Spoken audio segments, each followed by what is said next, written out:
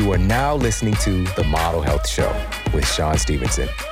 For more, visit themodelhealthshow.com. Welcome to The Model Health Show. This is fitness and nutrition expert Sean Stevenson, and I'm so grateful for you tuning in with me today.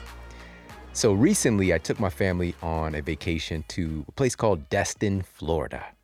And, everybody was saying such a great place for families, such a great place for families. And sure enough, it was a great place for families. We had a great time, spent a lot of time at the beach and going to some fun places. But I think you've probably had this experience before as well, that when you kind of disconnect and you unplug and you take a quote vacation, ideas brew. It just kind of gives you a fresh perspective. You start to think of things differently. And during this vacation, I actually spent some time watching a new show. And I'm constantly standing my ground when people tell me, you need to watch this, you need to watch that. Because I'm just like, I don't want to get involved. It's a slippery slope today. Once you start watching one of these, today's the golden age of television, right? You start watching a couple episodes and then you get sucked in.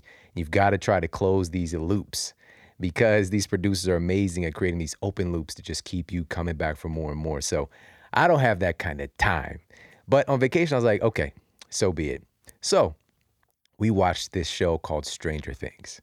And I'm kind of averse to kind of anything eerie, and it's not because, I don't have my big boy pants on, but when I was a kid, and this is a lesson, a moment in history of terrible parenting, but when I was like 5 years old, my mother and stepfather took me to the drive-in, and my little brother was maybe 1, if that. And so he doesn't really remember. He was asleep. But we went to the drive-in. Guess what movie they saw? Nightmare on Elm Street. Again, history lessons in terrible parenting. And so from that moment on, which I didn't tell anybody, this was until my adult life, this character named Freddy Krueger just made appearances in my dreams pretty regularly. And it wasn't until I was like in my early teens when I had a conversation with Freddy in my dream. I was like, look, bro, this is getting old. You're chasing me. I'm running. Let's just try something else. And then we kind of dapped it out, with his good hand, not the claw hand. And that was the end of that chapter. But since then, I'm just kind of averse. I'm not trying to go and watch kind of freaky things, but this show is more like a combination of kind of like X-Files and like the Goonies. And the people that are listening right now that watch Stranger Things, it's like, oh, it's such a great show. And watching the show, I thought about not only the title of itself, but Stranger Things. And I started thinking about our brain health. And, that's just the mind of Sean, I guess. And I was thinking, what are some strange things that can help us to improve the way that we think? What are some strange things that we might not think about that can improve our brain health? And so I dove into the research and started looking for the weirdest stuff I could find. Some stuff was not too weird, but some things are pretty strange. And that's what we're going to be covering today. We're going to talk about 7 stranger things that can help to improve your memory, that can boost your brain function, and just generally make you smarter. Now, all of this goes back to a concept that we've talked about several times on the show, but one of the recent times was with Dr. Wendy Suzuki, who's a neuroscientist, and of course, we'll put her interview in the show notes. I absolutely love her. I love that episode. And we were talking about neuroplasticity and this very clear understanding today that the brain is not set. Your brain isn't fixed. Your brain can continue to grow and to develop and change as long as you are alive. But we've been indoctrinated with this idea that this is what you get. You get here with a certain amount of smart, you get here with a certain amount of development and potential, and that's it. And we know very clearly that that's just not the case. We have this amazing organ that's governing every single thing in our bodies, from moving our fingers to breathing, to your heart beating, to digesting your food. The governing force is residing right there between your ears. And that organ has this amazing potential that we're simply not tapping into. You've probably heard the statement that we only use a small percentage of our brain. And that's not true. We do use our whole brain, but we tend to not use it very well. And so that's what we're going to be diving into today is how can we actually utilize some very simple, but yet some of these are strange ways to improve the function of this organ and make us smarter. And speaking of which, talking about making us smarter and improving our memory, I don't know if you've gotten a chance yet to try out Alpha Brain. Now, this is a clinically proven nootropic. So what's different about this nootropic, because this is a growing field now of these different supplements to take to improve your cognition, to improve your memory, especially on the backs of the movie Limitless. Like, we're looking for this magic pill that does this stuff. But what are the side effects? Because there's side effects in that movie specifically. And what we want is something that's not synthetic and something from earth-grown nutrients that have been used for hundreds, if not even thousands of years in some cases. And that's what we have in Alpha Brain, utilizing things like cat's claw, or uno de gato, the claw of the cat, and bacopa, and things of that nature. And another big key here is that they actually did the research with Alpha Brain. Onnit invested the money in doing clinical trials, which is some serious, serious money. But they really wanted to show that this actually does work. It isn't just saying, hey, try this, it's going to make you do this. Try this, is going to do that. But they wanted to actually get it and look at this. And they went to one of the most esteemed places in the world to get this work done. And so there were 2 double-blind clinical trials conducted by the Boston Center for Memory. And it showed improvements versus a placebo. So it was Alpha Brain versus a placebo. And they showed clear improvements in memory, brain wave patterns, and in focus. And specifically, when we talk about memory, this was in verbal memory specifically. So this is when you're hearing somebody speak, or you're listening to a lecture, you're listening to somebody giving you some data verbally. You're much, much better able to assimilate and retain that information by utilizing Alpha Brain. And it's right there in black and white. And you guys can check out the studies over at onnit.com/model. And you're also going to get 10% off of Alpha Brain and all of their other incredible supplements, their incredible foods, exercise equipment, gear, everything. You get 10% off. This is exclusive to the Model Health Show. 10% off everything, off your entire purchase. So make sure to head over there, check them out. That's onnit.com/model. That's onnit.com/model. And now let's get to the iTunes review of the week. This is a 5-star review titled, "If you listen to one podcast, make it this one," by Best Snowboarding Game Ever. I have been putting off leaving a review for this podcast because it's difficult to put into words how appreciative I am of this show. My husband has had symptoms of leaky gut and has been diagnosed with Crohn's. I've experienced debilitating depression most of my adult life. I never realized or understood just how important nutrition, sleep, and exercise actually matter. Sean goes beyond the cliches and takes the time to explain exactly how your body functions and how to optimize your life to live the best version of yourself. His explanations are clear, understandable, and enjoyable to listen to. His positivity is contagious, and my moods have been improving consistently from listening to his encouraging words. My husband's symptoms have improved drastically.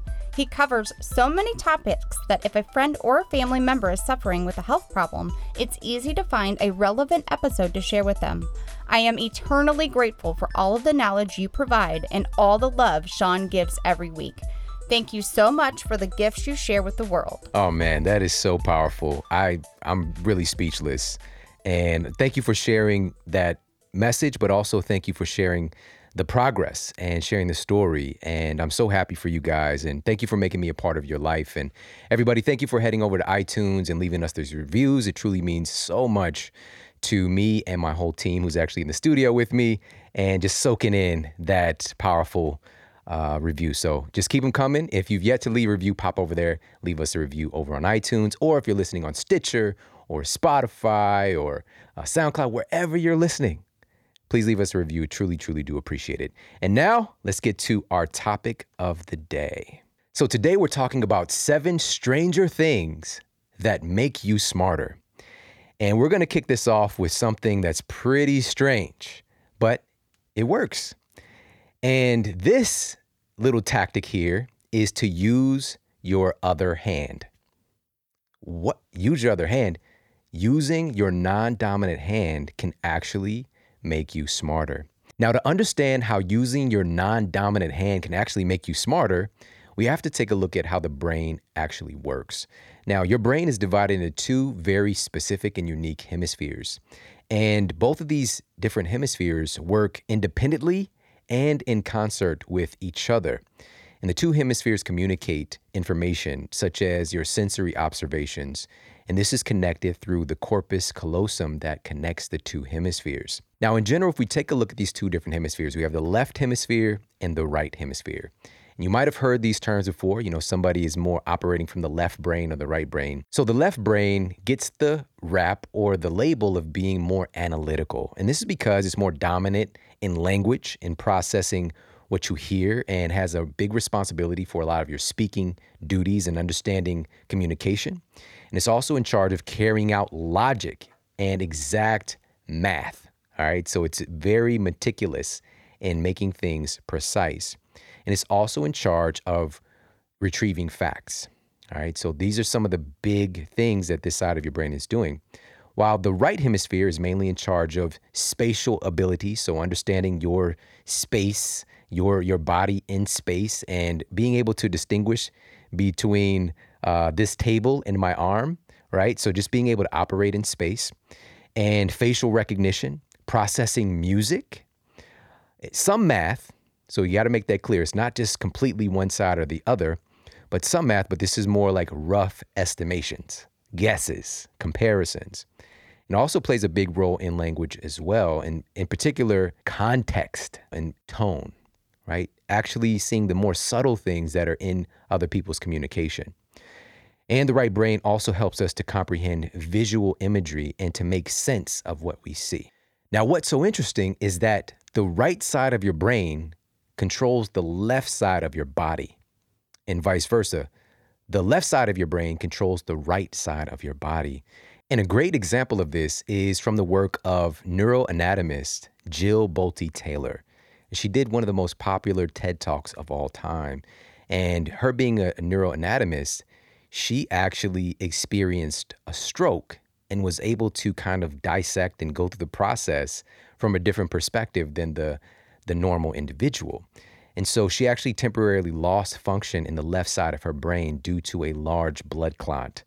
And when this happened, she went through a series of different experiences. And I'll put that TED Talk in the show notes for you guys too, if you happen to have not checked it out.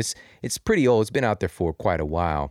But she remembers when she actually finally realized that she was having a stroke is when her right side of her body, her right arm, stopped working.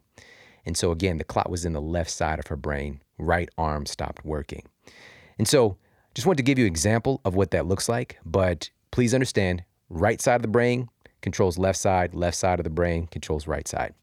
Now, researchers have found that one hemisphere is active when we use our dominant hand, but both hemispheres are active when we use our non-dominant hand. There's more of whole brain activation going on. Now, therapist and best-selling author Dr. Lucia Capiccioni has done research which shows that regardless of which hand we favor, writing and drawing with the non-dominant hand gives greater access to the right hemispheric functions like feeling, intuition, and creativity. She says, quote, "When a dialogue occurs between the left and right hemispheres of the brain, both emotions and thoughts are more fully expressed and understood." Now, there is some data out there saying that this is not something ideally we want to try to target with our children to kind of force them to be what's known as ambidextrous, or utilizing both hands equally in doing different things like, drawing and writing and things like that. It's because one side of the brain is very specific in how it's getting programmed, and it's kind of built into our genetic program for these things to unfold as we get older, as we do work and have this dominance on one side of our body. And so the research hinges on a number of studies, but mainly there are studies that are like this one, which was a study of 11-year-olds in England that showed that those who are naturally ambidextrous are slightly more prone to academic difficulties than either left or right-handers. So this was correlation, but not causation. And so there's some similar things out there, but again, correlation, not causation. So it's not something to try to push or program your kids to do these things. But as adults, what's happening behind the scenes when we start to utilize our other hand is that we're activating the other side of our brain.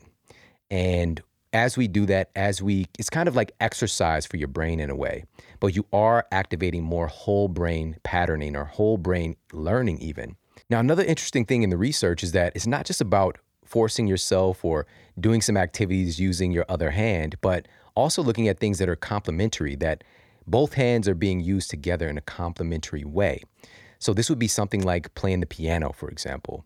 There's a lot of research showing that when you are utilizing both hands in a complementary fashion, you're creating new neural associations and synaptic connections in your brain and really eliciting growth that is not seen in the average brain. So, what are some ways that you can utilize both sides of your body in a complementary fashion and somewhat equally? This could be something like dribbling a basketball, for example. That might be something else you might do a little bit of work on. Of course, playing the piano. There are different instruments where you utilize both hands pretty evenly. Maybe even changing and turning your body around and doing stuff backwards. This is another little interesting component as well, like maybe running backwards. And we had on Bo Eason an episode not too long ago, who is a former NFL player, and he was a defensive back. So his goal was to be the fastest person in the world running backwards, right? So I'm going to be the fastest person running backwards because he has to try to keep up with wide receivers who are running forward. And now today he's also the arguably the number one stage performer in the world. And he made that transition because I really feel he's activated and utilized different parts of his brain. And he's proactively done that. And so I put that episode in the show notes as well. So there's some complementary things, but what are some things that we can do to utilize this newfound information of activating the other side of our brain or whole brain patterning by using our non-dominant hand? So something simple, and I do this from time to time, is to use your computer mouse with the opposite hand. Feels really weird, especially when you first do it, but that's something you can give a try. And Apple actually, I believe, is the first company to make it so that, you can toss it over and actually set it to be left-handed or right-handed for the mouse.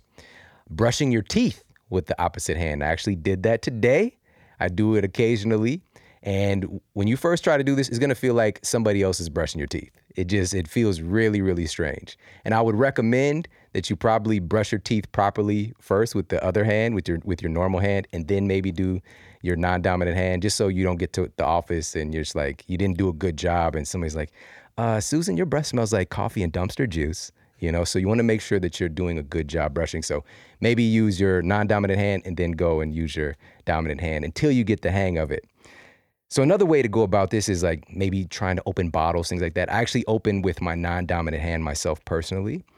And something like using a can opener with your opposite hand. Now, many things already, these are not made for left-handed people in mind. And my wife is actually left-handed, so seeing her try to use a can opener is like, it is just hard to watch. I've come in and I've seen cans just shredded, like knives on the table that she's like torn apart because she's like stabbing the can because she can't get the bottle opener or the can opener to do its thing. So with that in mind, also she's told me stories, and shout out to everybody who's left-handed out there. The person I love more than anything in the world is left-handed. But she's just shared with me how the world has not been made for left-handed people. And we're talking about, when you look at the data, right around 80% of the population is right-handed.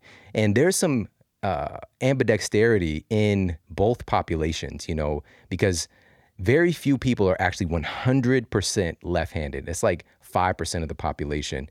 And the same thing with right-handed. It's like 55% of the population. And then there's like this mix in between. Like take my son, Braden, for example, who's about to turn 6 years old. He actually writes with his left, but he throws with his right. And I at first, because I thought I messed this kid up. I was like, I taught him to throw with the wrong hand. Oh, no, I don't know what he's going to do. Now, I'm just thinking about if he plays a sport and this kind of thing. But it's actually pretty common. And it's what he felt. It's what he chose to do. He just kind of naturally went with it. And I thought that I programmed him to throw with his right hand because he was copying or mimicking his older brother and mimicking me. But this is just what feels good to him. Another way to go about using this is washing your dishes with the opposite hand, or even washing yourself with the opposite hand. We tend to use one hand more frequently, your little bath loofah or whatever you're using to wash yourself. Also pouring drinks. You could try that. That also feels pretty weird. And be careful, okay? Be careful. You don't want to create a scene or create a mess, but this is just other things to do. Scooping protein out of your protein container, that kind of thing as well. Just as much as you can, activate that other side of your brain by using your opposite hand. And by the way, again, I brought up my wife, but another thing I just thought about when we were on the road recently, I saw her trying to put an ironing board away. It was like watching just a total massacre. It was terrible. So I came over and helped her. She was like, it was dangerous, actually. It looked pretty dangerous. But I don't know if you guys know this little fun fact, but in history, being left-handed has not been looked upon very nicely. And if you look at the Latin root for the word left is sinistra or sinister. Crazy, right? While the right in Latin is dexter, as in dexterous, which means having skill with the hands. Not fair, not cool. How is one sinister and one is good with the hands? It doesn't make any sense, but then it gets drawn out, and there's such a lean on being right-handed for a lot of things in our world, from the can openers to the ironing boards to desks. My wife used to tell me about stories of how hard it was at school because of the desk. The arm rest is right there in the way of her trying to write. Also, notebooks. My my videographer, Shu, is telling me about his wife, also soon-to-be wife, is left-handed. And the notebooks, right? The spiral notebooks. So all of this stuff says, lefties, we love you, including my wife, Shu's soon-to-be wife, my son, and everybody listening who's left-handed in the left gang. You are not sinister. And as a matter of fact, using the left hand operates more of that intuitive right brain. And left-handed people, it's kind of seen that they tend to be a little bit more creative and all that good stuff. But we can tap into the benefits of both sides of our brain by activating and utilizing both sides of our body. All right. Stranger Things. And this is just one. All right. So that's number one, is utilizing both sides of your body, utilizing your non-dominant hand to activate the other side of your brain. Number two in our list of 7 stranger things that can make you smarter is to occasionally change your routine. Now, this might actually sound pretty strange because we've done shows specific to building great routines, whether it's a morning routine or an evening routine that literally help you to lose fat, that help you to improve your brain function, that help you to improve your performance, that help to improve your sleep, that help to improve your focus. There's so many different areas of your life that are improved by creating a routine. So why would I tell you to change it up? You want to have habits of success, but you do not want to become complacent. All right, you don't want to become complacent. This is the key. And many of us fall into that. We get a level of success with doing the same thing over and over again, and we get, quote, set in our ways, and we become complacent. And we stop doing things to grow and evolve and maybe find something that potentially could work better. But also by changing that pattern, you're also changing your brain. So Dr. Daniel Amen, who we've had on the show as well, and he's one of the top experts in the world in brain health, and he has the largest database of brain imaging scans in the world. He's helped with the big NFL studies. He's taken brain imaging scans of everyday folks and people in high-level positions, people who are homemakers, and he has all this data compiled, and he knows quite a bit about what it takes to have a healthy, happy brain. And so he said, when you change up your routine, in doing so, you'll stimulate new parts of your brain, encouraging it to make new connections. And this goes back to what we started the show with, talking about neuroplasticity. And this is really the key. You're literally changing and growing your brain. When you simply change up your routine a little bit, your brain has to change. Now, Dr. Michael Roizen, who's been on the show as well, and he's just incredible. He did the show talking about fiscal fitness, right? Having some financial fitness, as well as how does our financial health impact our overall health. And it was just a really great show. I love that guy. And he also co-authored many books with Dr. Oz, the You books, You on a Diet, You, the Owner's Manual. So we'll put that episode in the show notes as well. But he said, quote, one good suggestion for improving your brain function in everyday life is to get out of that rut. Following the same routine every day will not stimulate your hippocampus, the part of the brain most responsible for memory. To keep your mind youthful, simply try to vary your routine at work or at home. So again, why do we want to put this in practice and what matters most? Well, what matters most is actually creating a routine first. It's having something to change up, some consistency. And this is incredibly important for many areas of our lives. And actually, the evening routine episode at this point right now in the history of this show is the most downloaded episode. And it's been Hundreds and hundreds of thousands of people have already listened to that episode. So I will put that in the show notes as well, and how it can improve your sleep quality, improve your mental function, even improve fat loss. It's crazy stuff. So make sure to check out that episode if you happen to have missed it. But we want to have a routine because that creates a pattern of success. And our brain is always looking for routine. It's always looking for ritual. It's always looking for laying down, a possibility of laying down more myelin, which is kind of like an insulation over that nerve pathway. This is so you put the things that you want to do on automatic. So they're not hard to do. Maybe it's like going to the gym. Maybe it's, eating the right types of foods, that kind of thing. The more we lay down more myelin so that the behavior is automatic, the better. So this means every now and then, let's change something up. It doesn't have to be drastic. It can even be something, and here's a practical tip of putting this in play, simply changing the order of the things that you're doing with your routine. So maybe, if it's a part of your morning routine and you tend to exercise, as soon as you get up, that's the first thing you do. And then you go get some hydration and maybe have some coffee. Maybe you switch it up. Maybe you get up and you go get hydrated and you have a little whack of coffee and maybe do a little work and then you exercise. Just changing up the pattern, changing up the structure a little bit and putting things in different places can help to improve your brain function. And here's one of the really big reasons why this works so well is that switching up your routine forces you to pay more attention. It forces you to pay more attention and you're not just on robot mode. Another thing is that it changes the exposure of triggers. So in your normal routine, there's a set of triggers that maybe have created negative results in your life. Maybe you have a certain routine and it ends up at Starbucks with a mocha smocha unicorn frappuccino in your hand, right? And so maybe if you don't go that way to work, maybe you won't have that same trigger show up, if that makes sense. So this is changing the trigger, and it's also changing and getting you to pay more attention to what's going on, to the present moment. So here are some tips to put this in practice, and this will be a little bit more clarity on what I mean by it brings more awareness to what you're doing. So one of these tips for putting it into practice is to take a different route home from work. All right? That one simple thing completely changes your awareness. You are forced to pay more attention to your environment. Whereas when you're on automatic, like you leave the office, I don't know if this has ever happened to you, but it's probably happened to you, but you leave your office or you leave your regular place you go during the day and you're headed home and you put the key in the ignition, you take off and you arrive.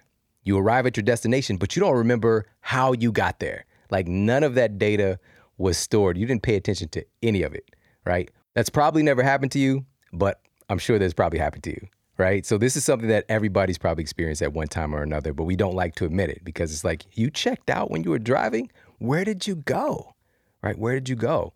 And it's just because the behavior pattern, the program is automated, right? You've done it so much, you've laid down so much myelin, you don't really need to pay that much attention and your brain's got it handled. It's not that you're becoming more dangerous or reckless, it's just your brain has put that on automation.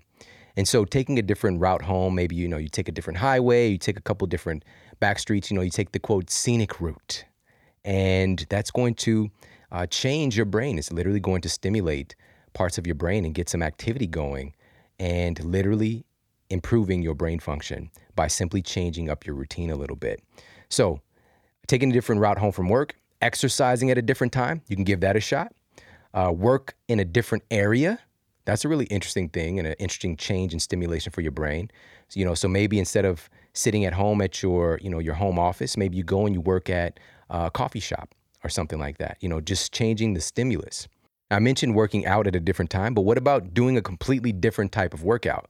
That is a powerful way to go for stimulating your brain and activating new connections. And that's what Dr. Wendy Suzuki talked about on the show. Again, she's a neuroscientist and she found that doing specific types of exercise really helped to encourage the growth and development of the brain. And specifically when we talk about the hippocampus. And so this is all about memories and making memories. So if at all possible, if your whole thing has just been all about lifting, that's all you know is the barbell, you are a swoldier, you're all about getting Forrest pumped, right? That's your thing, all right? Vin Diesel, Pump Dragon, Morgan Free Gains, that's your thing. Changing it up, maybe you try hot yoga, right? Something completely in a different realm. And do that, maybe 1 or 2 times a week for a few weeks. Change it up, change your brain. If your thing is maybe running, maybe you try a couple of CrossFit workouts for a few weeks. Or if your thing has been swimming and you exclusively swim, that's your activity that you like to do, maybe try basketball. So this is something else. Again, change up your routine, give yourself a new stimulus. Not only is this great for your body, which we know this, changing that, the brain is just like a muscle. When you change the stimulus, when you get used to doing the same thing over and over again with your body, you get diminishing returns. When your body gets used to the same workout, the same thing with your brain. You want to keep the brain developing? Change it up, try something new. And now let's move on to number 3 on our list of stranger things that can make you smarter. And number 3 is dancing. Yes, dancing can actually make you smarter. Have you ever thought about how backup dancers were able to pull Britney Spears and J-Lo? Have you ever thought about that? They must be pretty smart guys. Kevin Federline, right? Do you remember J-Lo's backup dancer guy that she was dating for a while? That's right, you don't. It's very forgettable, but big shout out to Chris Judd, another dancer who pulled a pretty high-level celebrity. Smart guys. And maybe you might argue with that, but the point is, when you dance, you actually are making yourself smarter. That's a little funny thing that we can look at and consider, but real talk, very few activities stimulate a wide variety of brain systems as dancing does. And this is, again, according to Dr. Daniel Amen. He says that, quote, dancing requires everything from coordination and organization to planning and judgment. And again, very few things stimulate such a wide variety of brain systems as dancing does. Now, there's some kind of obvious things that maybe might not be so obvious sometimes, but dancing improves the production and release of serotonin, right? So this is this kind of feel-good neurotransmitter, and also decreases stress. Now, this actually, a little bit deeper, it improves mental acuity and protects your brain from early aging. And this was based on a study funded by the National Institute on Aging and published in the New England Journal of Medicine. And they sought to find out if any physical or cognitive recreational activities influenced mental acuity. And they discovered that some activities had a significant benefit, while other activities had essentially none. Now, they studied activities like playing tennis or golf, swimming, bicycling, dancing, walking for exercise, and doing housework. And here's some of the things they found. This is most notably in their research, is that reading regularly reduced the risk of dementia by 35%. They found that doing crossword puzzles for at least 4 days a week helped to reduce risk of dementia by 47%. Playing golf, approximately 0%. Oh, some people are like, no, it's not true. Golf definitely makes you smarter. It's just what the data shows in this particular study. All right, no love lost. Dancing frequently was found to reduce the risk of dementia by 76%. And that was the greatest risk reduction of any activity studied, cognitive or physical. Now, maybe you can actually go ahead and combine the dancing and the golf together. I don't know. I think it could work. I don't know if you've ever seen Happy Gilmore. I'm pretty sure there was a scene where he actually used his golf club as a fake horse, and he was like dancing around on the green. He was like, a sabadoo. Are we going to take the ball and we're going to push it over the water? And dancing and golf might be the thing. But golf, according to this, is not something that's going to greatly reduce your risk of dementia. Thus, again, this is about protecting your brain from early aging, but also just improving the function of your brain right now. And of course, golf does have tremendous benefits, just with getting out and walking around, social, and, just the mental focus on trying to get that little ball into that little hole. But for this study, again, it's really about looking at what are the things that are protecting our brain and creating those new connections on a consistent basis. Now, in this study, neurologist Dr. Robert Katzman proposed that the people are more resistant to the effects of dementia is as a result of having greater cognitive reserve and increased complexity of neuronal synapses. So why does dancing actually work so well? It's because dancing integrates several brain functions at once: kinesthetic, rational, musical, and emotional, all together at one time, further increasing your neural connectivity. So another question that might come up is, does all kinds of dancing have the same effect? Do all types of dancing lead to increased mental acuity? And according to this research, no, not all forms of dancing will produce the same benefit, especially if they only work on style and merely retrace the same memorized paths over and over and over again. Because what they found to be most effective is making split-second decisions and making as many as possible. And this is the key to maintaining our cognitive ability. So what does this look like in practice? And where do we actually get the benefit from this? Freestyle social dancing appears to be the best. All right. So this is when and there can be a lot of variation in this. This is where you're freestyle dancing. You're just doing whatever feels good in your body at the moment. And kids are great at this, by the way. My son, Braden, if you guys are following me on Instagram, my Insta stories, even today, you'll regularly see some breakout dance sessions happening. It's just random and it's fun. And especially Braden is like the celebrity on there. So make sure you follow me over on Instagram. That's Shawn Model. That's ShawnModel over on Instagram to stay up to date with all of our fun and all of the tips and health and fitness stuff that we do as well. So and you can see the spontaneity in leading and following in dance as well when you're dancing with a partner. And the researcher said that this seems to help initiate something called a flow state. And so if you're salsa dancing and just that kind of thing as well. So dance routines, by the way, and they made it clear, they're not trying to say that dance routines are bad by any means, especially when you're learning it and mastering it, because you're creating a lot of new neural connections.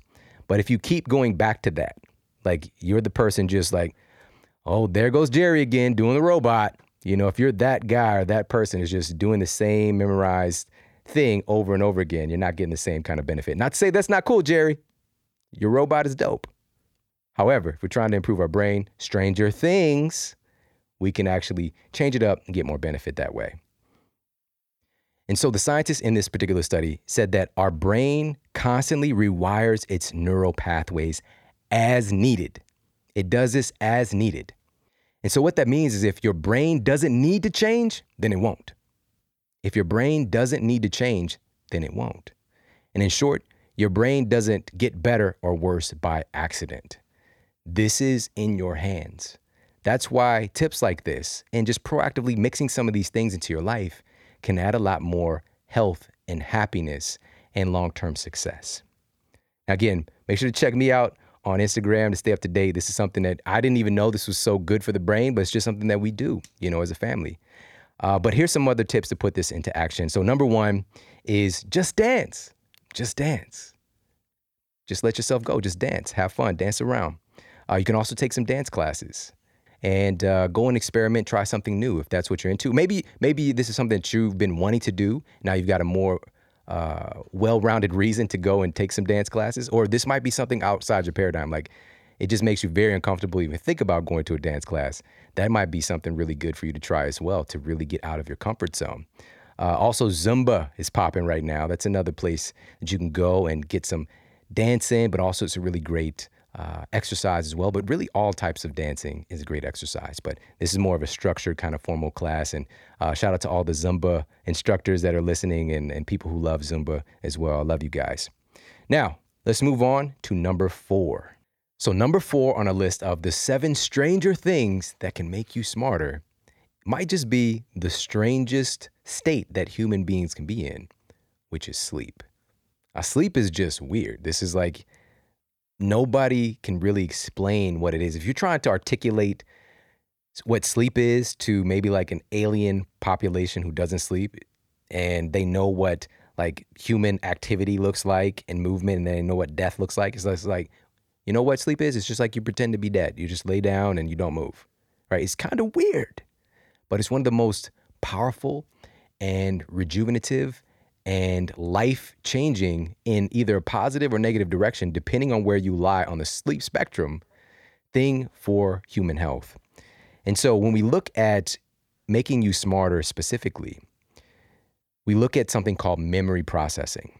And Professor Vincent Walsh from the University College of London has described the deep anabolic, quote, slow wave sleep, that's also known as non-REM sleep, that happens earlier in the night as being crucial for encoding information and facts that we encountered during the day. Again, literally making you smarter, encoding that information, storing it so that you can actually go back and retrieve that data. And this happens, a nice chunk of it during non-REM sleep. And when he mentioned by earlier in the night, when you initially go to sleep, just say you're going to sleep for 7 hours. In the beginning of the night, when you go to sleep, your deep sleep stages are longer because you're cycling in and out of these 4 basic stages. And so this deep sleep stage is longer in the beginning of the night, and it gets shorter as you cycle through and go to each stage. It gets shorter and shorter and shorter as the night goes on. And you get more and more into REM sleep.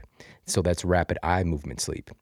And he said that REM sleep is when we encode procedural memories, like how to perform a new physical skill or a mental process. This is also when a lot of subconscious creative problem solving is taking place.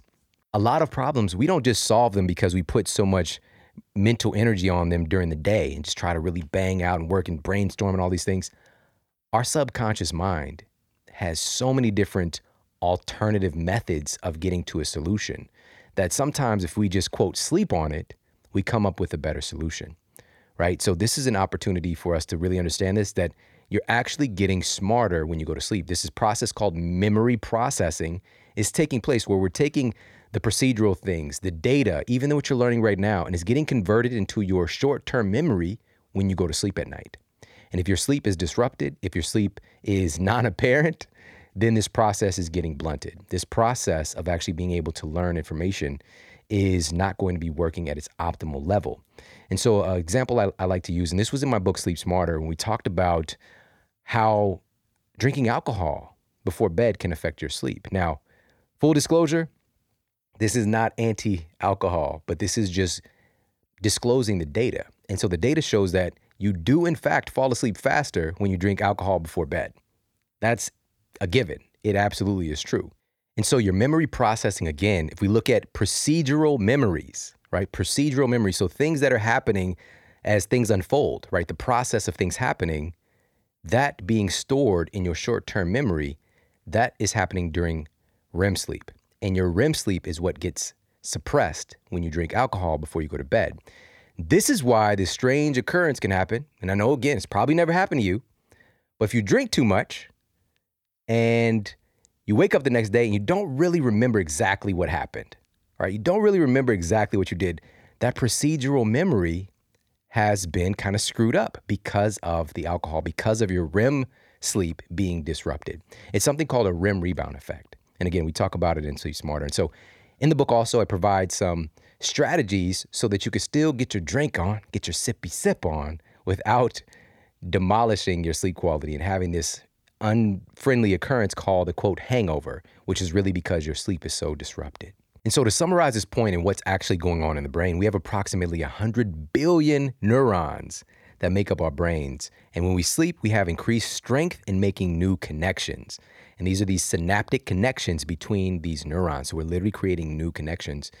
And a big part of this process is happening when we sleep. And if we're not sleeping or our sleep is not up to par, that's when we see a lot of problems. And also in Sleep Smarter, we talk about some of the relationship between improving focus, accuracy, and things of that nature. Even one chapter of the book, in chapter 11, we talk about athletes and performance and just this incredible, this particular basketball team and seeing them increase their sprint times by a full second, or seeing them increase their free throw percentage significantly when they're getting more adequate sleep.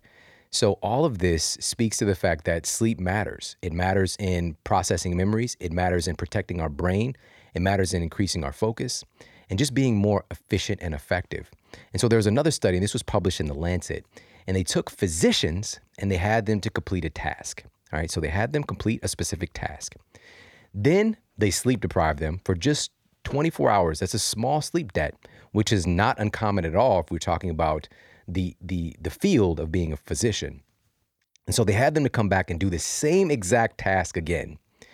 And what they discovered was that they made 20% more mistakes doing the same exact thing when they're sleep deprived. That's dangerous. It also took them 14% longer to do the same exact thing.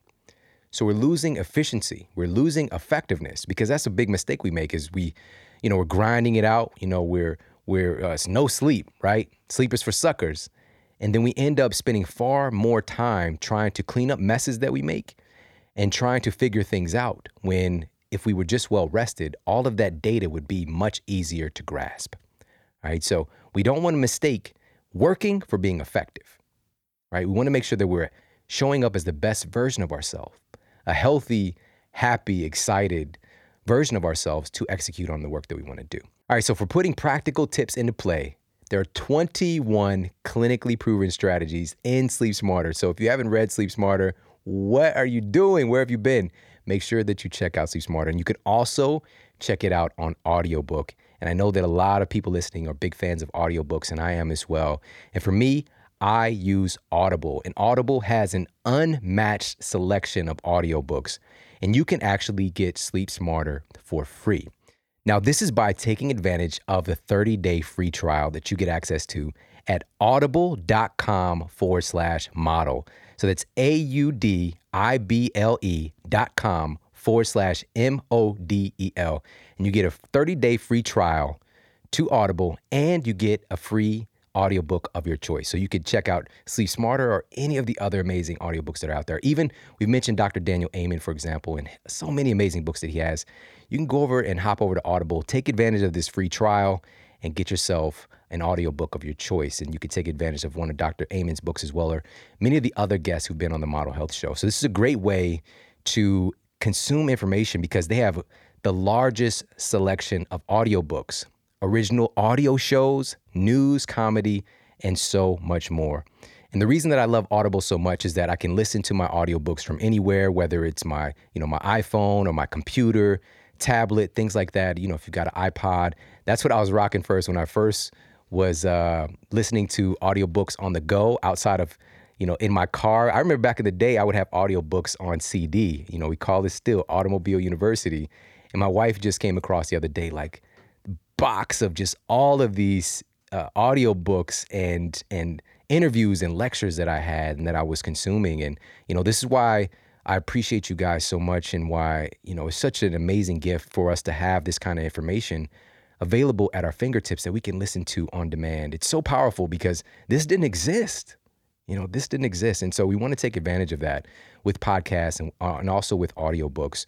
So make sure that you hop over there, check them out. That's audible.com/model for a free audiobook and a 30-day free trial. All right, so check them out. I absolutely love Audible. Now, let's move on to number 5 on our list of the 7 stranger things that can make you smarter. Number 5 is to go on a lower TV diet. Now, this one might be a little bit controversial because even when I was watching Stranger Things, I'm like, I'm in. We've got to finish this like today. All right. It's so seductive. But researchers at the Northern California Institute for Research and Education in San Francisco investigated the association between sedentary lifestyles, cognitive performance, and the risk of developing dementia. And they found that people who watched a lot of television, namely 4 hours or more per day, scored significantly lower on measures of cognitive performance in middle age. Now, this is something that we kind of know. It's like one of the things that's kind of hovering around in culture that, if you watch too much TV, you're going to get, quote, programmed, right? The television programming. You're going to, of course, this is a more sedentary lifestyle. You're just going to be more unhealthy, and also it's unhealthy for our brains, according to this research. And Dr. Daniel Amen also said that people who watch TV for more than 2 hours a day specifically have significantly higher risk of developing Alzheimer's than those who watch less. So the key number here is really right at 2 hours a day, where you lie on that spectrum. Now, here's something else, guys, because I always look at both sides of the data. On the other side, it turns out that watching television is not so terrible. Now, one study found that people who watched half an hour of a television show performed better on intelligence tests than people who listened to classical music, who worked on crossword puzzles, or who read books. And this research suggests that a small amount of TV watching might help people to relax more than other activities and open up different channels in their brains. But they said also in the study, make sure that it's not the more is better attitude with this one. Again, watching more than 2 hours of TV each day can lead to cognitive decline. So how do we take all this in? Television is an amazing asset that we all have access to, but we know that we can get sucked in. We know that it can start to take control of our lives and become a part of our evening routine or our daily routine. But watching 4 hours of television a day, what in the world? How do you have time to do such a thing? It's just like, and we're complaining about all this other stuff in our lives, about our health, about our relationships, about our finances, when we're watching so much television. And I know this, I was that guy. Like, I used to watch every baseball game that came on TV. We're talking about 3 hours a pop at least. And of course, and this is when I was in college. I would do my homework as I'm watching the game, which is, I guess, is a little bit better for your brain. But it's just like, how in the world did I have that kind of time, right? I think they had like maybe 60 of the games on TV or something like, I don't know, it was something crazy. And I watched all of them. And it was a great time. We went to the playoffs. I think we even won the World Series that year. But I just realized, like, if I want to get my life together, I need to back off of this. And for me, I went full, like, cold turkey. I got my cable turned off, and it was off for several years. And through that process, I actually wrote a book. I started a show. I did all these other things to really grow myself and to grow my reach and to grow my value. So we don't want to get caught up in the world of TV, even though there's the golden age of television for sure. But, put that stuff in its right perspective. It doesn't mean don't watch TV, but don't let it start to become the centerpiece of your relaxation or of your life. All right, so now what are some tips to put this into practice? So what can we actually do instead? Let's start there. What can we do to swap out watching TV every night for several hours? Well, let's add in, so this is for passive, if we're talking about passive entertainment, which is watching television, where we're literally just sitting back and the TV's kind of watching us as we're watching it. Passive entertainment, this is why I love podcasts and audiobooks so much, because it's something you can, sit back, pop on your headphones and just go to even a different world. If we're talking about an audiobook or something like that, or these different stories that are in some of these great podcasts that are available as well. Or even just getting ourselves some more edutainment, in the evening to put that into our mental Rolodex before we get ready for bed. This is a great opportunity here in passive entertainment.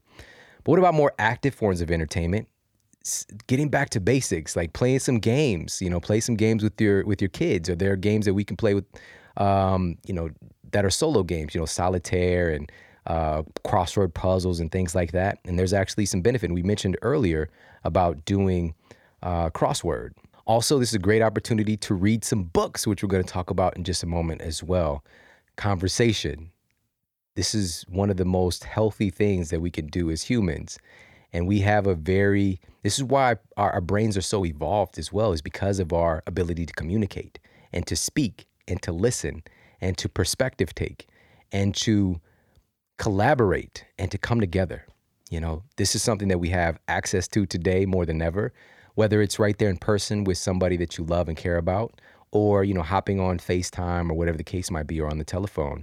But having conversations is another way that we can go about unwinding for the day and getting a form of entertainment, if I could say that. So another strategy here, and again, this is so we're not taking the TV away. We still get access to that, but make it so that specific days of the week is when you watch TV. And this is something that my grandmother actually did. And I remember this when I was a kid.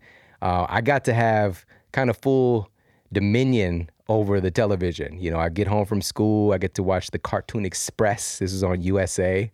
And I don't even know if USA is still a channel, but anyways, and they had the Cartoon Express with all these very different types of cartoons that they would have depending on the day. It might be Pac-Man, it might be, the Monchichis, I think. Is that something? Yeah. That's true. So that's really what that looked like. And then, but there were 2 nights a week. One, and it's just like grandma's time. I had no say in the conversation. You get up, it's grandma's time. Magnum PI. She had a thing for Tom Selleck, I guess. Magnum PI and The Equalizer. When those 2 shows came on during the week, those were her days where she shut down everything, because she was always so busy taking care of everybody else. But she would sit down and enjoy those shows. Oh, she had one more. Murder, She Wrote. All right, so just maybe pick a couple of days a week. Maybe it's the day that your favorite show comes on. If you're watching like traditional television, again, maybe it's Game of Thrones, for example, and it comes on Sunday evenings. or, you got another show during the week, whatever the case might be. But today, again, we have full access to just binge watch. So maybe you don't do that every day or watch TV, and then you just do a day or two on the weekend where you just kind of binge watch your shows. All right. So just sharing this piece because we're talking about Stranger Things. Today, television is a big part of our lives, and it can start to, quote, program us and take up a lot of our mental space. Doesn't mean that we can't enjoy it and have an access, but we want to be more intelligent in how we interact with it so that we are running it and it's not running us. Number 6 on our list of the 7 stranger things that can actually make you smarter is reading, games, and puzzles. So, listening to Daniel Amen, he said, quote, reading is good for your brain, especially when it involves storing and retrieving information. And this is why reading groups are so beneficial. And he went on to say this as well, because it adds a social component to this and another dynamic thing that bolsters cognitive functioning. So it's storing the information and being able to retrieve it and talk about it as well. And specifically, reading can help to improve a part of our mental construct, a part of our brain, a part of our reality in something that's called emotional intelligence, which we had the top person in the world on talking about that, Dr. Daniel Goleman, which we'll put that in the show notes. This was very recent, and he's just amazing, absolutely amazing. And so we talked about EQ versus IQ. And so this is your intelligence quotient versus your emotional quotient. And according to studies at York University and University of Toronto, individuals who often read fiction appear to be better able to understand other people, to empathize with them, and to view the world from their perspective. Now, this effect is likely because when we're talking about short stories and novels, this, quote, gets inside the heads of multiple characters, right? And you're trying to piece together from your own perspective by taking their perspective, what their motivations are, trying to explain that, and also taking more of an omniscient viewpoint, and kind of all-knowing perspective because you have to make sense of these different characters' perspective. So this is something to take advantage of. And we talked about this with Dan Millman as well, who's recently been on the show. And he wrote a wonderful fiction book called The Hidden School, and also his classic that everybody knows about, The Way of the Peaceful Warrior. And so those fiction books really help to bring to life parts of your brain that can lie dormant and not very active. But again, taking advantage of this, reading some fiction, which I used to think was just not productive. So there were years I spent, if it's not about a nutrition book or something related to fitness or personal development, I just wasn't interested because I thought it wasn't productive. And boy, was I wrong. Reading fiction has been one of the great gifts that I've kind of added to my life. And I don't always read fiction, but at least once a month, I'll dive into a fiction book and kind of carry that through and maybe read it for a week or two and get through a fiction book. So I frequently add this piece in, and I would recommend that you consider doing the same thing. And another great thing to add in with this particular point of these 7 stranger things is adding in some games and puzzles. There are tons of studies on the benefits of games. So this could be classic games like Scrabble, Battleship, and Connect 4. Your brain is literally operating and finding different creative ways to try to compete, to try to win.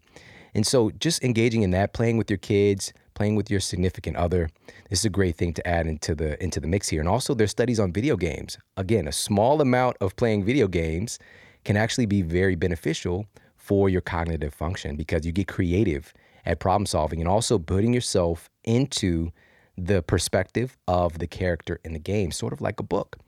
So again, something to consider. And also I mentioned earlier when we talked about the study of how dancing can improve your brain function, but I mentioned how doing crossword puzzles at least 4 days a week statistically showed a 40% reduction in risk for dementia. All right, so other things to add into the mix, stranger things that actually make you smarter. And finally, number 7 on our list of these 7 stranger things that make you smarter is speaking out loud.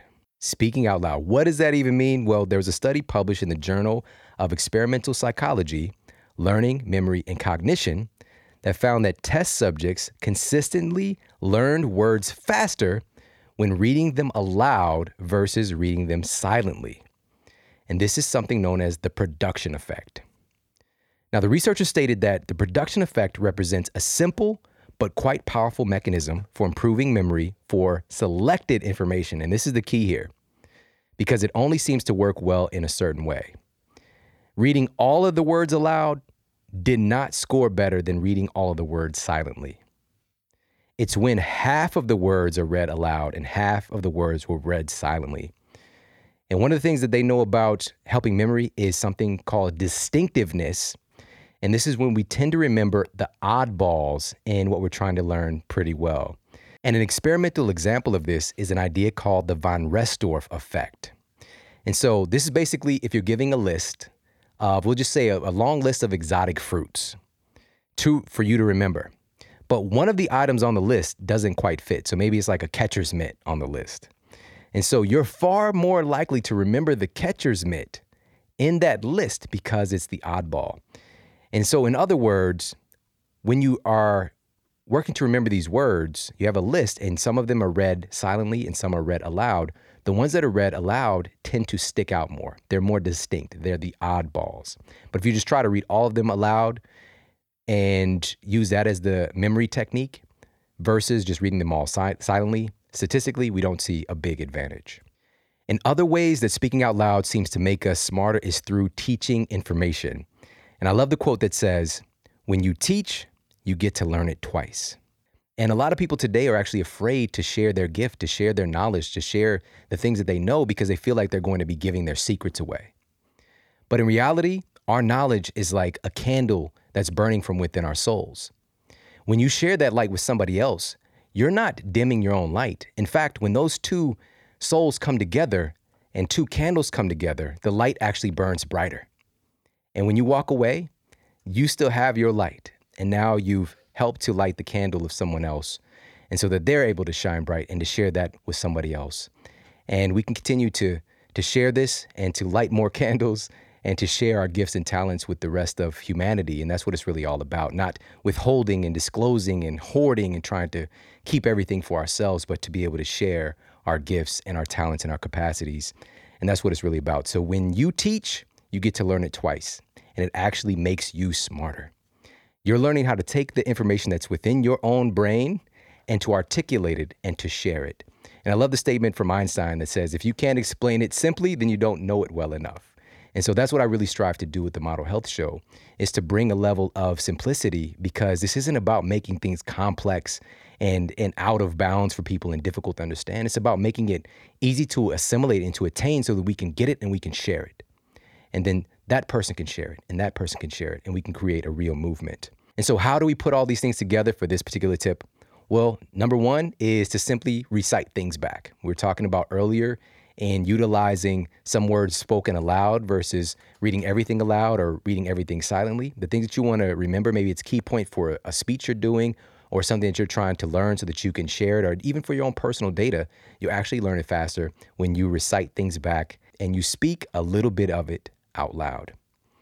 The other tip here is to teach someone, even the information that you learned here today. You take this information and you teach it to someone else. Maybe it's a couple of the tips that you learned today. Maybe it's something very specific. Whatever the case might be, you take it and you pay it forward. When you teach, you get to learn it twice. So that's how we do it. And whether it's with the podcast, whether it's with books, whether it's with information that has something to do with your career or your relationship, when you teach it, you get to learn it twice. So continue to teach, continue to be a lifetime student. And this is how we're going to make real change on our planet. And I appreciate you so much for being on this mission along with me. And I hope that you got a lot of value out of this episode today. Our 7 stranger things that can actually make you smarter. If you did, please make sure to share this out on social media. Share it on Facebook, on Twitter, Instagram, wherever you like to hang out. And of course, you could tag me, and I truly do appreciate that. And we've got some amazing guests and show topics coming up, so make sure to stay tuned, because it's just going to keep getting better and better and better. We're going to keep going to another level together. I appreciate you so much. Take care, have an amazing day, and I'll talk with you soon. And for more after the show, make sure to head over to themodelhealthshow.com. That's where you can find all of the show notes. You can find transcriptions, videos for each episode. And if you got a comment, you can leave me a comment there as well. And please make sure to head over to iTunes and leave us a rating to let everybody know that the show is awesome. And I appreciate that so much. And take care. I promise to keep giving you more powerful, empowering, great content to help you transform your life. Thanks for tuning in.